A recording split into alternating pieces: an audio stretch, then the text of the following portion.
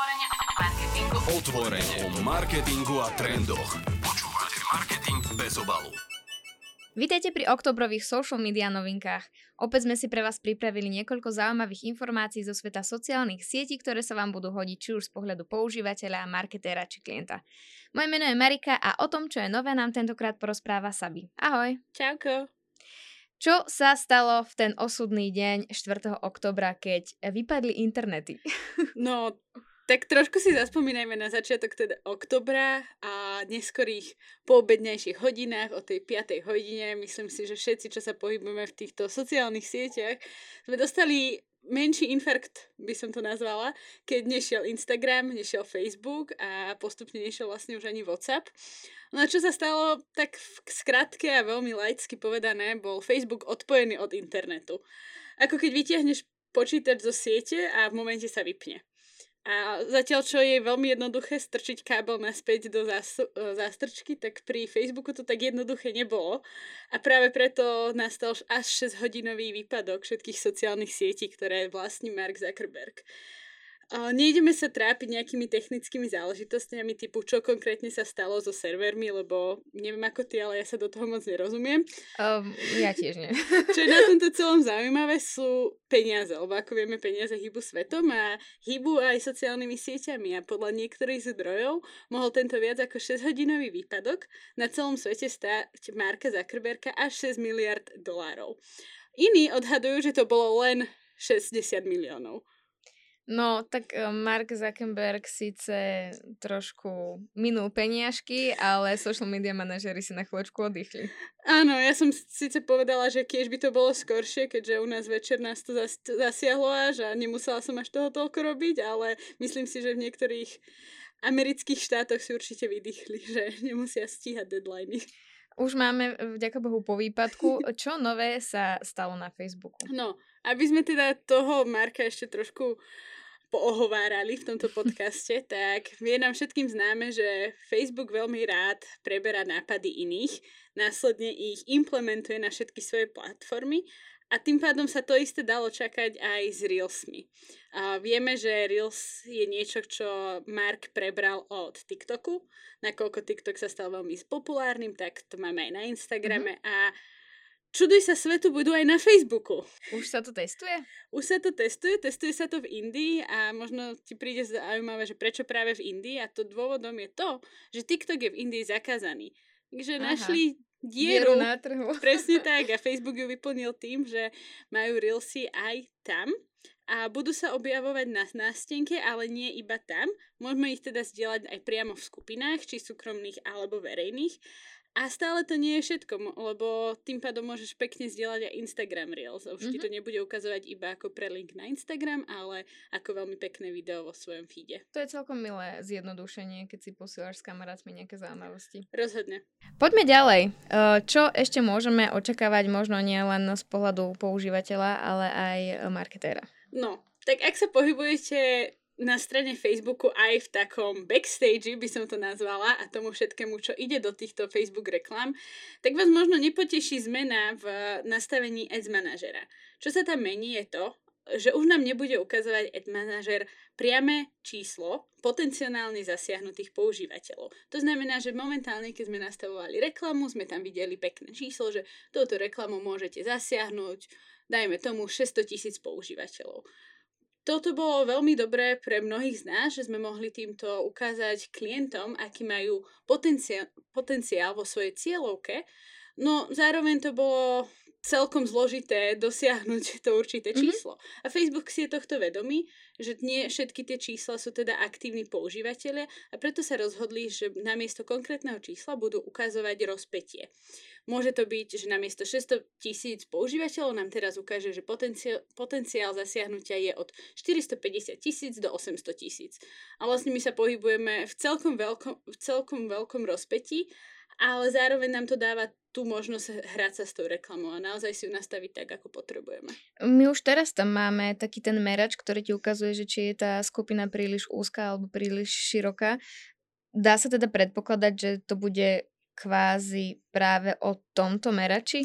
Áno, viac menej už sa nebudeme pozerať iba na to číslo, ale budeme sa teda pozerať na ten merač, či je v zelenej alebo v červenej farbe. Myslím si, že pokiaľ fakt nemáme špecifické reklamy, tak udržať sa v tej zelenej farbe nebude až tak zložité. A myslíš, že nám to bude stačiť? Uvidíme. Myslím si, že je to niečo, čo je veľmi ťažké odhadnúť práve teraz. Neviem ako ty, ja som sa s tým stretla pri niektorých našich klientoch, že už tak majú nastavený ads manažer. Zatiaľ nepociťujem nejaké zmeny v tom, že by to nejak ovplyvnilo nastavovanie reklám. Myslím, že to budeme vedieť veľmi dobre povedať, keď začneme rozbiehať nejakú konkrétnu kampaň a budeme vidieť, že aké je to tvoriť mediaplán a následné hodnotenie. Počúvate marketing bez obalu. Nechajme Facebook Facebookom, poďme sa pozrieť na Instagram. Tam stírače stíraj, Reelska beží, čo nové nás čaká, čím nás zase prekvapí Instagram. Ak si pamätáte, tak niekoľko mesiacov, možno už to bude aj nejaký ten rok dozadu, sme riešili, že Instagram teda odstraňuje likes alebo srdiečka pod príspevkami. A veľa ľudí toho označovalo ako za veľmi dobrý krok Instagramu na to, aby sa zlepšilo aj mentálne zdravie používateľov, aby to nebolo všetko iba o tých číslach. No, ale o tých číslach to stále bude, lebo tie lajky sa presúvajú inde. A objavia sa práve na našich storičkách. Znamená to, že už tam nebudú tie reakcie, ktoré tam sú? Nie, tie reakcie tam stále budú, takže stále môžeš na nejakú super fotku svojich kamošov dať ohník alebo stovečku, ale už budeš môcť dať aj konkrétne iba srdiečko. Ako by som to najlepšie vysvetlila je to, že keď máš livestream na Instagrame, tak vedľa okienka, kde môžeš napísať svoju otázku, máš takéto srdiečko, že môžeš prejaviť, že sa ti páči ten livestream.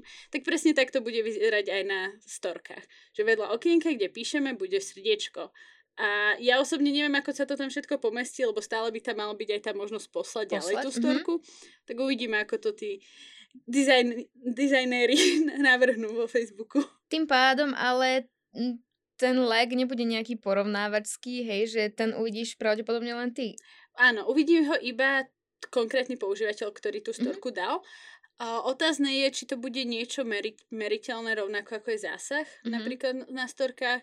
Myslím si, že práve pri influencer marketingu je to niečo, čo príde do otázky a budeme sa asi zaoberať niekoľko mesiacov teraz nad tým, že či je to niečo, čo treba zohľadňovať pri nastavovaní spolupráce s influencermi. Ja osobne si myslím, že nie, lebo tie lajky alebo celkové reakcie sú veľmi individuálne a naozaj závisia od tej témy, ktorú daný človek rozoberá, ale určite to bude niečo zaujímavé sledovať ďalej.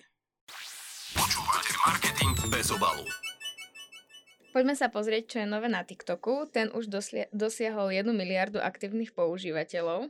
Je to brutálne. Ja sama tomu nechápem. Je to obrovské číslo. Ja si to asi ani neviem predstaviť, že koľko reálne ľudí to predstavuje. A mali sme veľmi dobrú diskusiu o tom, že čo teda znamená aktívny používateľ, ako to TikTok ráta. Je to niečo, čo nie je pre veľa z nás známe. Každá sociálna sieť má nejaké iné meritko, podľa čoho merajú svojich aktívnych používateľov. Tak či onak 1 miliarda je úžasná. Že aj keby to znamenalo iba, že človek týždeň v kuse používa TikTok a potom si ho vymaže, tak aj tak je to brutálny úspech. Určite ten TikTok rástol veľmi veľkou rýchlosťou minulý rok a takisto aj tento rok. Dokonca sme mohli zažiť prvý World Business Event. Mohli, aj nemohli. Týkalo sa to teda hlavne TikToku v iných krajinách, nakoľko ako vieme, tak na Slovensku TikTok síce je veľmi používaný a myslím si, že veľa z nás ho aj má stiahnutý vo svojom mobile. Nemáme zastúpenie na Slovensku, alebo teda pre strednú Európu, takže väčšina takýchto oficiálnych eventov a updateov sa nás netýka, pretože sme, by som povedala, taký dark post doslova, že využívame to, ale nikto nás nevidí. Ale pre tých, čo sa tam mohli zúčastniť toho a môžu naplno využívať všetko, čo TikTok ponúka, tak boli predstavené nejaké novinky a novinky, ktoré sa týkajú priamo klientov a influencerov. Aby sme to možno nejak zaobalili, že ako si to predstaviť, Tak keď si predstavíte Ads Manager vo Facebooku, ako si tam vieme pekne nastaviť reklamu a všetko si tam okomentovať jedno s druhým, tak niečo podobné funguje na TikToku a volá sa to Creators Marketplace. Nech vás nezmiatne ten marketplace. Nie je to až tak o tom, že niečo predávate, je to skôr o tom, že sa ľudia môžu jednoducho nájsť. A to konkrétne tak, že nielen značky môžu vyhľadávať influencerov vďaka rôznym a detailným filtrom, napríklad make-up alebo fashion a podobné hashtagy, ktoré influenceri používajú, ale zároveň môžu influenceri hľadať značky, s ktorými chcú spolupracovať a dokonca sa aj prihlásiť na spoluprácu s danou značkou. Čo v mojom prípade to znamená, keby som bola influencer, že si nájdem značku, dajme tomu make-upovú, ktorá otvorila takú open application campaign, kde dajú vlastne brief pre influencera, čo chcú odkomunikovať na jeho profile a ja ako influencer vytvorím nejaký návrh postov. To by mohlo znamenať, že vytvorím 3 TikTok videá a podobné veci, tam ich uploadnem a značka si takto môže vybrať spomedzi všetkých tých influencerov. Ono, tohto World Business Eventu sme sa mohli zúčastniť aj my na Slovensku. Len tam išlo teda o to, že boli tam predstavované takéto novinky, ktoré sa nás netýkajú.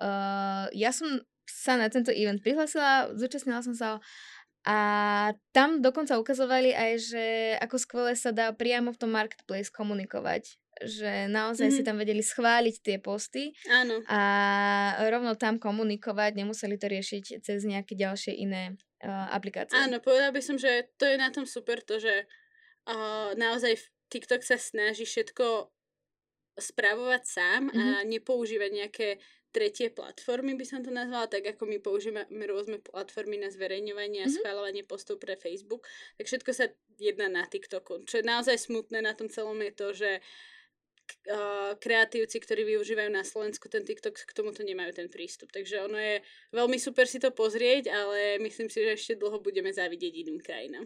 To sa obávam, ale naozaj dúfam, že to k nám príde. Bolo by škoda, keby nie. Každopádne myslím si, že je fajn zaujímať sa o takéto novinky, aby keď už to dorazí, aby sme boli naozaj pripravení využívať to naplno a nestrácať čas nejakým spoznávaním tých nových všelijakých možností. Keď to príde, dáme si špeciálnu epizódu iba o TikToku. Teším sa. Počúvate Marketing bez obalu. Poďme sa pozrieť, či je niečo nové aj na YouTube. No, tak neviem ako ty, či ešte YouTube používaš aktívne, alebo že je to skôr taká platforma, na ktorú ideš... Karaoke verziu, lyrics a dávaj. Takže party, hej? Party platforma. No, YouTube si je toho vedomý, že s Instagramom a TikTokom a inými platformami je jeho potrebnosť veľmi v úzadí a väčšinou noví kreatívci tam už ani neprichádzajú. Sú to väčšinou ľudia, ktorí sú na tom YouTube naozaj, že už vyše 10 rokov majú nejaké stabilné publikum, ktoré si udržujú a práve pre nich vytvárajú ten obsah. Práve kvôli tomuto sa YouTube stále snaží nejakým spôsobom zlepšovať a zaujať ľudí. Jednou z vecí, ktoré momentálne skúšajú a snažia sa možno implementovať do budúcnosti, sú tzv. Engagement grafy.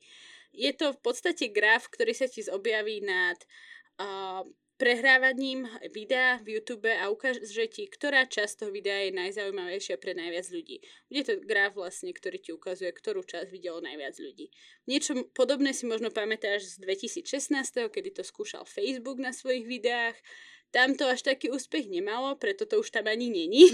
A to bolo aj v tom, že Facebook do tohto zohľadňoval počet komentárov a reakcií. Tak väčšinou to vyzeralo tak, že máš strašne dlho rovinu a potom na konci máš taký pike, kde väčšina ľudí začne komentovať, lajkovať. A presne. Takže ono to nemalo žiadnu výpovednú hodnotu. Uvidíme, či to bude mať výpovednú hodnotu na YouTube a či to nejak ovplyvní jeho podstatu v našich životoch. To znie zaujímavo celkom. Možno, že to pri niektorých videách pomôže. Uvidíme. Počúvate Marketing bez obalu. Na Slovensku máme ľudí, ktorí využívajú aj Twitter. Nie je to až taká väčšina ako pri iných sociálnych sieťach, ale aj tam máme nejaké novinky. Áno, no, Twitter z nejakého dôvodu na Slovensku neprerazil a stále nepreráža. Máme naozaj veľmi malé publikum, ktoré ho využíva, ale keď by niekto nad tým zvažoval, že prečo do toho ísť, napríklad nejaká značka, tak možno práve nový update Twitteru bude dôvod, čo ich tam priláka, a to je tzv. Professional profile. To znamená, že vlastne Twitter vytvoril tzv. Business profil, ktorý je nám známy z Instagramu, ale aj z Facebooku.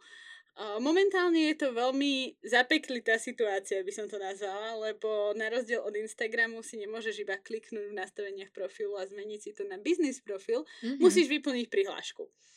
A neviem ako ty, ale ja prihlášky moc nemám rada, odkedy som riešila prihlášky na vysoké školy. Stačilo vtedy, no. Takže neviem si moc predstaviť vyplňať ešte prihlášku na profil na sociálnej sieti, ale v podstate to znamená to, že tam musíš vyplniť informácie, kde sa nachádza tvoja značka, či si obchod, či si nejaký jedinec, či niečo predávaš, možno píšeš nejaký newsletter a na základe tohto ti Twitter dá na výber 3 rôzne profily.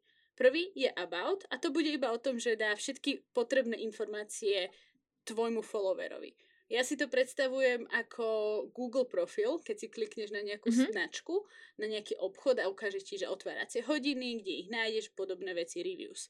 Potom tu máme shop profile a to by malo vyzerať tak, ako vyzerá shop na Instagrame, že máš konkrétny preklik na konkrétnu vec a môžeš si ju kúpiť. Uvidíme, či to bude, že sa dá kupovať priamo z Twitteru, alebo ťa to preklikne na e-shop. To ešte není zodpovedané. No a tá tretia je newsletter. A to je asi niečo podobné, ako Facebook launchol nedávno. A to je ten bulletin, o ktorom sme sa v lete rozprávali. Že vlastne spisovatelia alebo novinári môžu písať svoje newslettere a rozposielať ich. Znie to veľmi vymakane, ale až tak vymakané to nie je. A to je z toho dôvodu, že raz, keď niečo do tej prihlášky napíšeš, už to nemôžeš zmeniť. Preto mi to znie celkom dosť komplikovane. Brutálne komplikovane a neviem si predstaviť, že máš obchod, ktorý je na jednej adrese, ale potrebuješ zväčšiť priestor a presťahujete sa o 3 ulice ďalej. Ale nemôžeš to zmeniť na svojom profile. Uvidíme, no možno pôjde o dočasné nejaké testovanie. Dúfam. A časom sa to bude môcť ľahšie zmeniť. No uvidíme. Možno, že to pomôže práve tým kreatívcom a nejakým spisovateľom. Uvidíme. Myslím, že Twitter je platforma, ktorá tu vždy bude, lebo je skupina ľudí, ktorí ju naozaj veľmi využívajú. A uvidíme, že či sa dokáže nejakým spôsobom prebojovať na vyššie priečky. Počúvate marketing bez obalu. Na Slovensku hlavne si dovolím povedať mladšia generácia využíva aj sociálnu sieť Snapchat, ktorá podľa mňa dosť utrpela príchodom TikToku, ale stále sa drží. Čo je nové na Snapchate? Na Snapchate je toho celkom dosť nového a naozaj sa snažia tvorcovia Snapchatu konkurovať TikToku a konkurovať tomu, že mládež môže na TikToku zarábať. Tak ako spraviť to, aby mladí ľudia kreatívci zarábali aj na Snapchate, tak vytvorili také 2 možnosti pre nich. Prvá je Spotlight Challenge, čo znamená, že vytvorí sa nejaký event. Ja si to predstavujem, že je to asi event. Nemám Snapchat, takže neviem povedať, že ako to reálne funguje. Ale bude nejaká téma na challenge. Dajme si napríklad 2010 Cinnamon Challenge. A keď postneš čo najlepšie video, môžeš vyhrať hotovosť. To znamená, že najviac ľudí na tvoje video klikne, dá nejakú reakciu, nejaký engagement tam bude a následne Snapchat ti dá peniaze. To znie celkom lákavo. A viem si predstaviť, že takýmto spôsobom tam naozaj tí fanúšikovia tejto sociálnej sieti zostanú. Rozhodne. Myslím si, že práve v tomto bode, kedy ešte sme nejak tak v izolácii a nie sme v izolácii, tak nejaké takéto funny veci a trendy a challenge sa vracajú do našich životov. Vidíme to na TikToku a myslím, že práve na tom sa Snapchat snaží prilákať viac ľudí. Tak stále je to zábavný content a keď na to môžeš ešte aj zarobiť, no nech sa páči. Bez dopov. No. A druhá vec, ako môžeš zarábať, je, keď už si kreator, teda kreatívec po našom, tak môžeš dostávať virtuálne darčeky od fanúšikov. Ak sa nemýlim, tak podobne to funguje na TikToku. Áno, tam môžeš pri live streamoch napríklad dostávať nejaké dary. Máš tam na výber takú kolónku a toto máme aj my na Slovensku, že keď sa ti to páči, tak vieš poslať nejakú rúžičku alebo nejaké peniažky. No, presne túto featureku si Snapchat, dajme tomu, že požičal od TikToku a kreatívec môže takto zarábať na svojich fanúšikoch. A to je to, že dostane nejaký darček a to môže byť nejaká obáločka so srdiečkom alebo podobné, aby som to nazvala emojis, ktoré majú nejaký akože hlbší význam za nimi. Ale je v tom taký háčik, čo ja osobne nevidím ako háčik, lebo je to podľa mňa veľmi jednoducho splniteľné. A to je to, že týmto kreatívcom nemôže byť každý. A podmienky tam sú, že musíš mať minimálne 100 odberateľov. To nie je zase až tak veľa. To vôbec nie je veľa. Neviem, koľko máš na Instagrame ty, ale podľa mňa by si to úplne jednoducho zabezpečila. Už iba keby všetci naši kolegovia nám dali follow. A druhá podmienka je, že musíš mať profil aktívny minimálne 1 týždeň. To tiež nie je veľa. Myslím si, že týmto sa snaží Snapchat zabezpečiť to, aby tam neprišli influenceri, ktorí v priebehu jedného dňa zbohatnú a potom odídu. Napríklad ako Bellator na OnlyFans. Na OnlyFans. No, a o tom sme si hovorili v minulých častiach. Tak. A tou treťou podmienkou je, že musíš mať aspoň jedno vzájomné priateľstvo. To znamená, že jeden z tých odoberateľov, čo ťa followuje, ty ho musíš followovať späť. Takže ak tomu rozumiem, keď teraz nahrávame, vytvoríme si účet na Snapchate, stačí pár známych a našich kolegov, dáme si navzájom follow a vydržíme tam týždeň, môžeme súťažiť. Môžeme súťažiť a môžeme aj zarábať vlastne na tých správach. Na tých správach, jasné. No, takže áno, rozhodne. Ja zvažujem, že či si znova nainštalujem Snapchat a bude to nejaký side job, ale skôr nejako áno. Zaujímalo by ma vidieť nejaké štatistiky z toho, koľko ľudí to využíva a koľko ľudí možno už takto zarába. Uvidíme, kam sa to dostane. Som veľmi zvedavá, ktoré z noviniek sa uchytia vo svete sociálnych sietí a ktoré zapadnú prachom. Každopádne som veľmi rada, Sabi, že si nám o nich porozprávala. Ďakujeme. Ďakujem, že som mohla prísť. Pri ďalších social media news sa počujeme opäť o mesiac. Ak noviniek nemáte dosť, skúste si vypočuť niektorý z našich starších podcastov. Určite sa vám niečo zíde.